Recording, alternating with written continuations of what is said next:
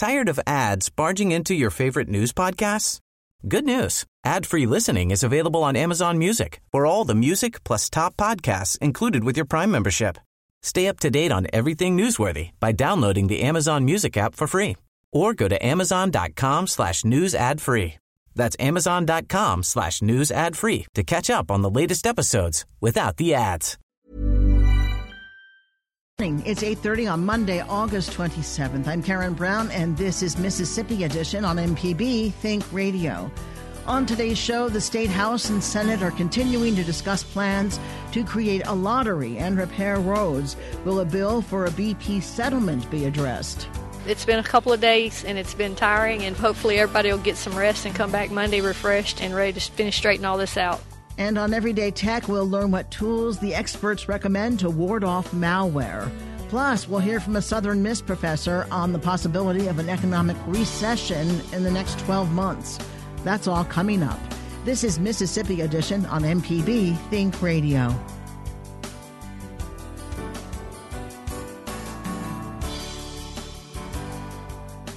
A special legislative session continues today as legislators continue to discuss a lottery and an infrastructure improvement bill. Mississippi senators are passing their own version of a bill to disperse part of the revenue from internet sales tax to cities and counties. It says counties could spend the money only on roads and bridges, but cities could include water and sewer repairs. After a Senate vote of 48-3 on Friday to pass House Bill 1, applause came from members of the Mississippi Municipal League sitting in the gallery. Sherry Vize is the executive director. She tells MPB's Ashley Norwood she's hopeful towns will support the outcome from either chamber's bill. This bill is very similar to a bill that was unanimously passed in the House in January, 722. But basically it's going to provide additional funds to every city in Mississippi, from the smallest to the largest, and we feel good about the distribution because we think even our small towns that don't have a huge tax base will get a significant amount of money over time that they can make infrastructure improvements with, and that includes water, sewer, and streets. So we're very pleased. Was there anything in the bill that may have concerned you, or something that you may hope will see an amendment in terms of representing or feeding those smaller cities? Right. Well, we were concerned back in the regular session that the Senate bill that was passed was requiring 100% match for cities to get any type of diversion to help with infrastructure. And that's just not practical. Most matches, even for federal grants they apply for, are only 20%. So there's no match now, but they're going to allow the cities and towns to look at a 5-year average of what they've spent on water, sewer, and street infrastructure. And as long as they maintain their local budget and don't stop spending that amount, then they'll get the new revenue. And we fully support that. We think that's a good system to make sure they're accountable for using this new money for the improvements it was meant to make. So is it a priority to the cities that may get not the amount of money, but how soon they get the money? It would be nice to get it sooner, but we understand that it is going to be phased in because of the hit that the general fund will take, and we're okay with that. Of course, we'd like to have it all right away, but we know that that's not practical. So we're okay with it being phased in. Is there anything else you want to add that I didn't ask? We'll be monitoring the process. We know now that it'll have to go to conference, and we hope that they can come to an agreement, but we feel good about both sides, what they've passed out. So we think at the end of the day that our membership will be happy, but we'll still be involved in the process to make sure that happens. Sherry Vize is the executive director of the Mississippi Municipal League. Thank you so much for your time. Thank you. Democratic Senator Willie Simmons of Cleveland tells MPB's Ashley Norwood he thinks communities will be pleased. I feel good about it. I think the amendments that was made was very helpful to the local communities back home, because it's going to allow those communities to receive the $3 million that the House has put in, but it's going to allow them to receive it, and we are using the population, the sale tax, as well as giving them $10,000 each. So the small communities are really going to be able to benefit from that. What are some of the things that you see that money benefiting the communities? Is it water, sewage, roads? What are some of the things that it'll help aid? We made it for infrastructure, and infrastructure in this particular sense mean roads, bridges, in addition to the water and sewage. It doesn't make sense to take care of a highway and you got bad pipes on it, because a few years later you want to come back and undo what you've done. Is there anything you particularly don't like about the bill? It's not enough money. That's the only thing that I don't like about the two measures. We're talking about $200 million when, in fact, we need about $350 million, $3 billion plus. However, I'm pleased that we are making a start, and as we look forward, going forward, we can find other ways to add additional dollars to it. What about the money that already exists for roads and bridges and water and sewage and things like that? Will that also be added to this, or is this all new money? This is new, and that's the good part about it. We're going to allow the Department of Transportation and the local government through the local state bridge program to continue getting the monies they have been receiving. But on top of that, we are giving them additional dollars, which is a bonus for them to be able to address some of the issues they couldn't address because of lack of resources. Anything else you want to add? I want to give thanks to the Senate and to the leadership, Lieutenant Governor Tay Reeves and Speaker Gunn, for stepping aside and allowing us to have a lottery, which is going to generate $80 million, and give thanks to the Senate and the House for supporting this endeavor. It's a great day for Mississippians. What do we expect? Monday, I hope to come in at 10 o'clock, and that we either send the bills to the governor for his signature, or we go into negotiating in conference and come out real quickly with some measures that we can pass and go home. Senator Willie Simmons. Republican Senator Angela Hill of Marion County tells our Ashley Norwood the bill is good for cities in Mississippi. The diversion for the counties and the cities is a good thing, because as online sales grow and walk-in sales continue to decline, the cities are losing that tax base.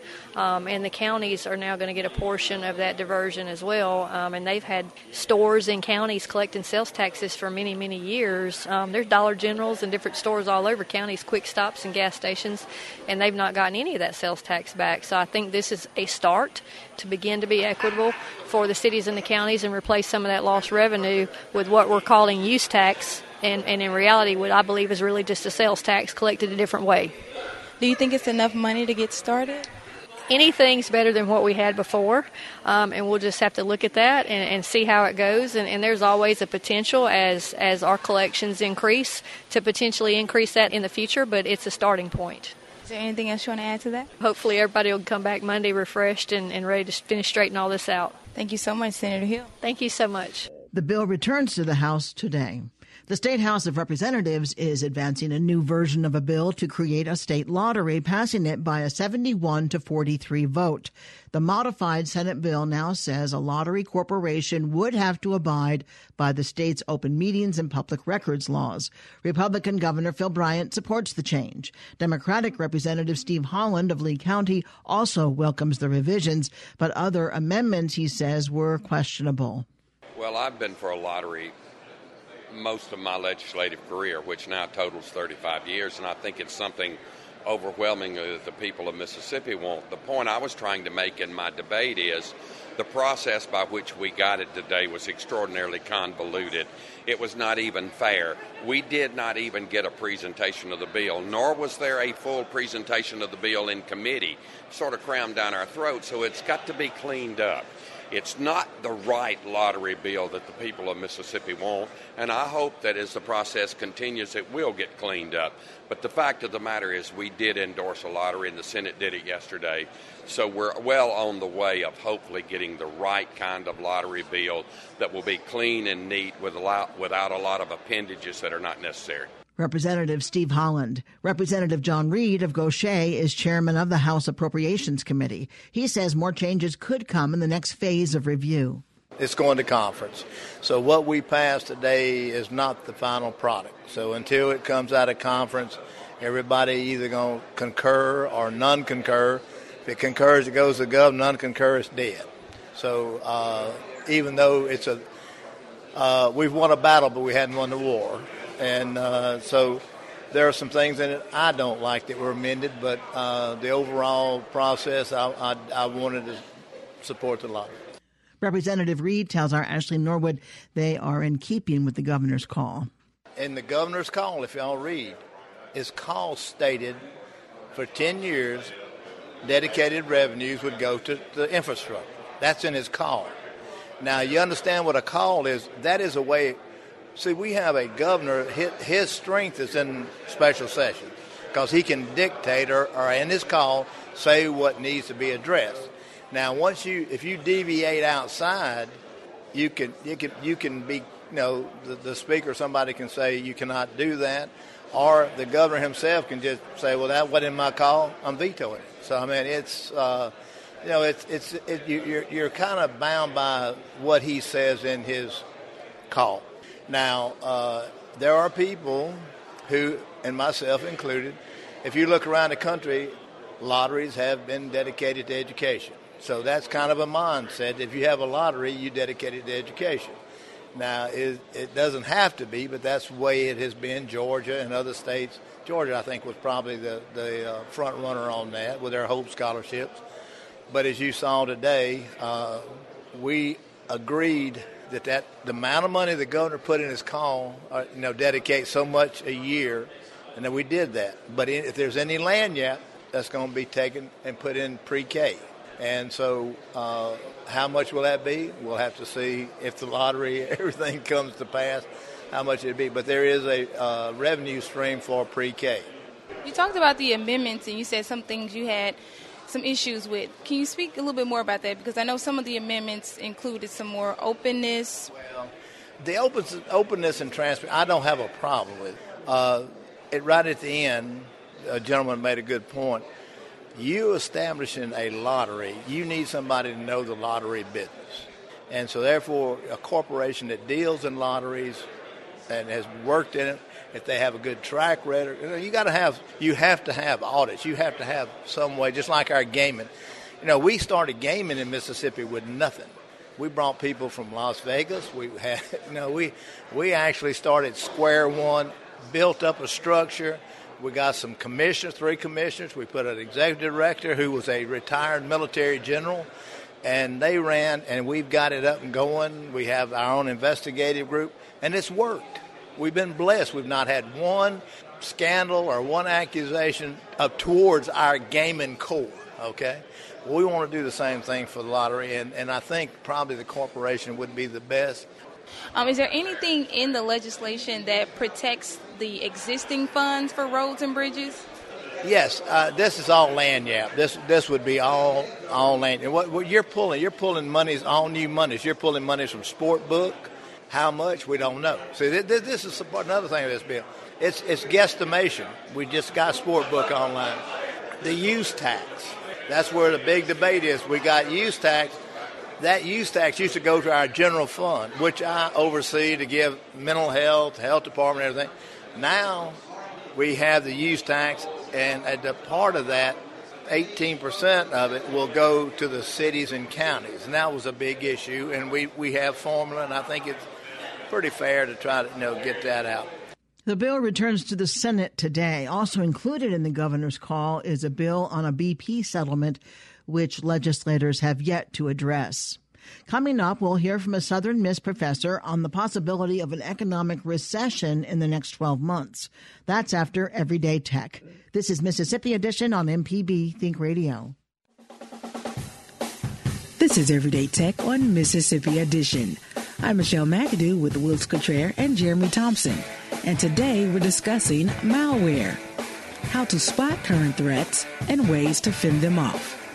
So guys, when we say malware, what exactly are we talking about? Well, really the term malware is short for malicious software. And the way I really tend to think about it is it's kind of an umbrella term for all of those different malicious items that manage to make it onto our tech device. Also, it's probably the most annoying thing that people encounter on their computers from day to day because it can pop up anywhere. It can be a random pop-up on your computer, or you could be up on the internet or clicking on something in your email, and it can pop up. So knowing what it is and knowing how to treat the problem is definitely something that everybody with an electronic device needs to know. When you start seeing a slowing down phone, a slowing down computer, a slowing down laptop, typically malware is going to be to blame for that. How do we recognize malicious programs and links in email or on the web? My policy is don't click on links in your email unless you know the person and the email looks like something that they would send you. You can kind of tell how people send their emails. I always write mine like a form letter, so I have a salutation and all that. So if you got something from me that says, check this out, that is suspect. The best rule of thumb, as far as I'm concerned, when it comes to links, whether they're in email or even on the web, is if I'm going somewhere, especially if I'm going somewhere that has my personal or financial information, I don't click a link. I'm going to type it in myself. If I'm going to my bank, I'm going to type my bank's name in rather than follow any link that I'll ever see in an email. Absolutely. You always want to make sure that the link that if you're going to click on the link, you need to make sure that it's actually going to the address that appears, because it's possible for them to make it look like it's going to Google when it's really going to something else completely different. It's possible to put your mouse over the link and you can actually see where it's going to take you, or you could also copy the link address and put it in, paste it into Word or Notepad or something and see where it's actually going. Yeah, that's a very, very common trick that folks will do. You may be thinking you're going one place, but you totally end up somewhere else. And a lot of times you don't realize it until it's too late. One very common way that it's been spreading lately is by people receiving an invoice from somebody they know. And so they click on it because they're like, well, what did they send me this for? And as soon as you click on that invoice, they got you too. And they get in your email and they get your address book and they send it out to all your people too. So what are some effective apps for defending your tech? So Wilson and I really believe in two apps that are out there right now. You've got Avast Antivirus, which we talk about all the time. It's a great free program. It's also the #1 virus protection on the planet. It keeps you protected from most of the things that are out there. The other one, Wiltz, Malwarebytes. Oh, Malwarebytes is it's been a resident in the stable for quite a while. It just does an extremely effective job at actually tending to removing and just cleaning up from any kind of malware infections. So what do you do if you have become infected? My first recommendation, if you already have these programs downloaded on your computer and you've got them updated, disconnect from the internet. A lot of malware actually uses your internet connection to power itself. So if you're not on the internet, then it keeps those pop-ups from coming up when you're removing different programs. That's a good first step. Then definitely run the scan with Malwarebytes first, and then run it again after that to make sure that it comes up with 0 infections. If you're still noticing any kind of slowdowns or you're still suspect of your computer possibly still being infected, at that particular point would probably be when I would say you'd want to reach out to an IT professional. So, Michelle, when we're talking about malware, we like to go with the old adage, an ounce of prevention is worth a pound of cure. You do not need to wait for these things to become problems on your computer. You can install these programs now and nip it in the bud before it becomes a massive problem for you. That's true, Jeremy. And if you feel you have been compromised, we need to always remember there are over-the-counter cures for your computer woes. Just like if you're walking down the aisle of your local pharmacy and you see plenty of home remedies, there are several remedies out there for what may be ailing your computer. We will talk more about malware on Everyday Tech, the show that comes on Wednesdays at 10 a.m. You can send us an email to everydaytech@mpbonline.org. For Wiltz Cottrell and Jeremy Thompson, I'm Michelle McAdoo. This is Everyday Tech on Mississippi Edition.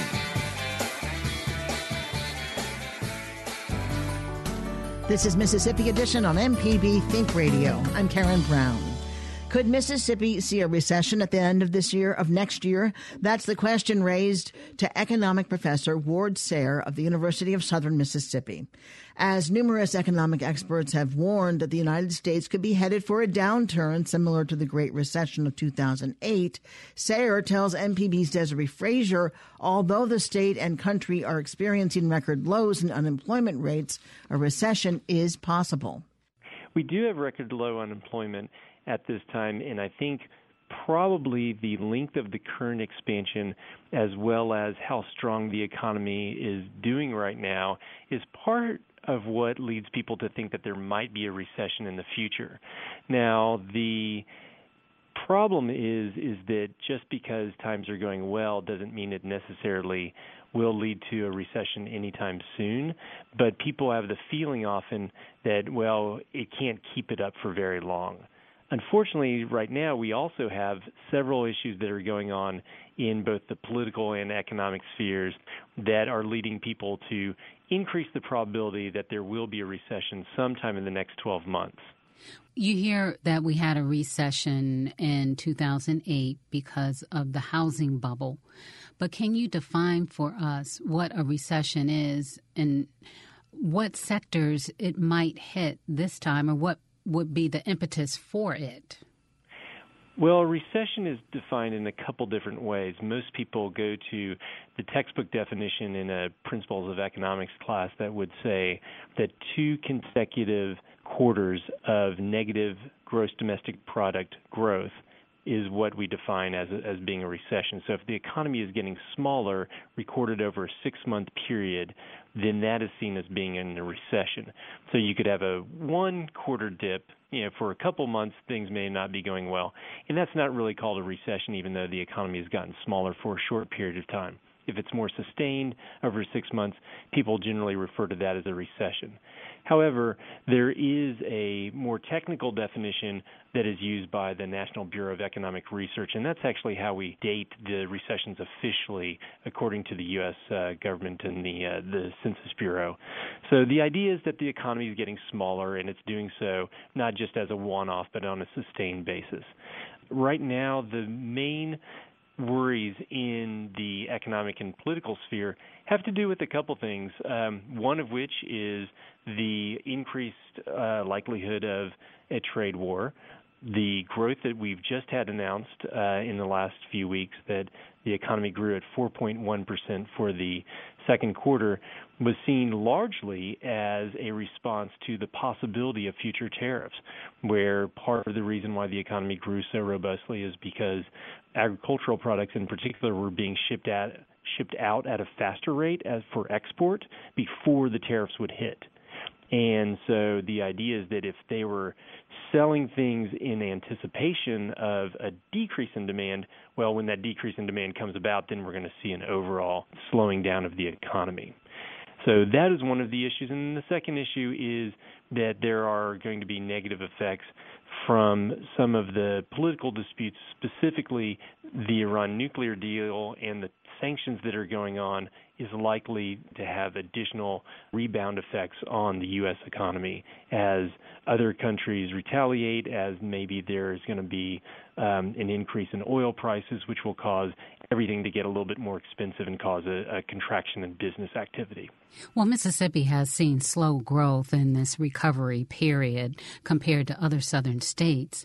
What impact would a recession have on us if we're already having slower growth? Having slower growth in Mississippi puts us in an odd situation where, on the one hand, you could think that because we haven't been growing as rapidly, maybe we would actually not be impacted as much. And this is actually something that happened during the housing crisis with the Great Recession of 2008 through 2009. In fact, because we hadn't seen as much of a a spike in housing prices, we didn't see as much of a collapse, and we didn't see as much of a collapse in our housing market. And so the recession, even though it was bad here, it wasn't as bad. On the other hand, if there are other institutional factors, for example, the lack of diverse economic sectors that range from manufacturing to technology to healthcare services that are exported. We do a lot of healthcare that's for the local market, but we don't do a lot of things like medical device manufacturing, et cetera.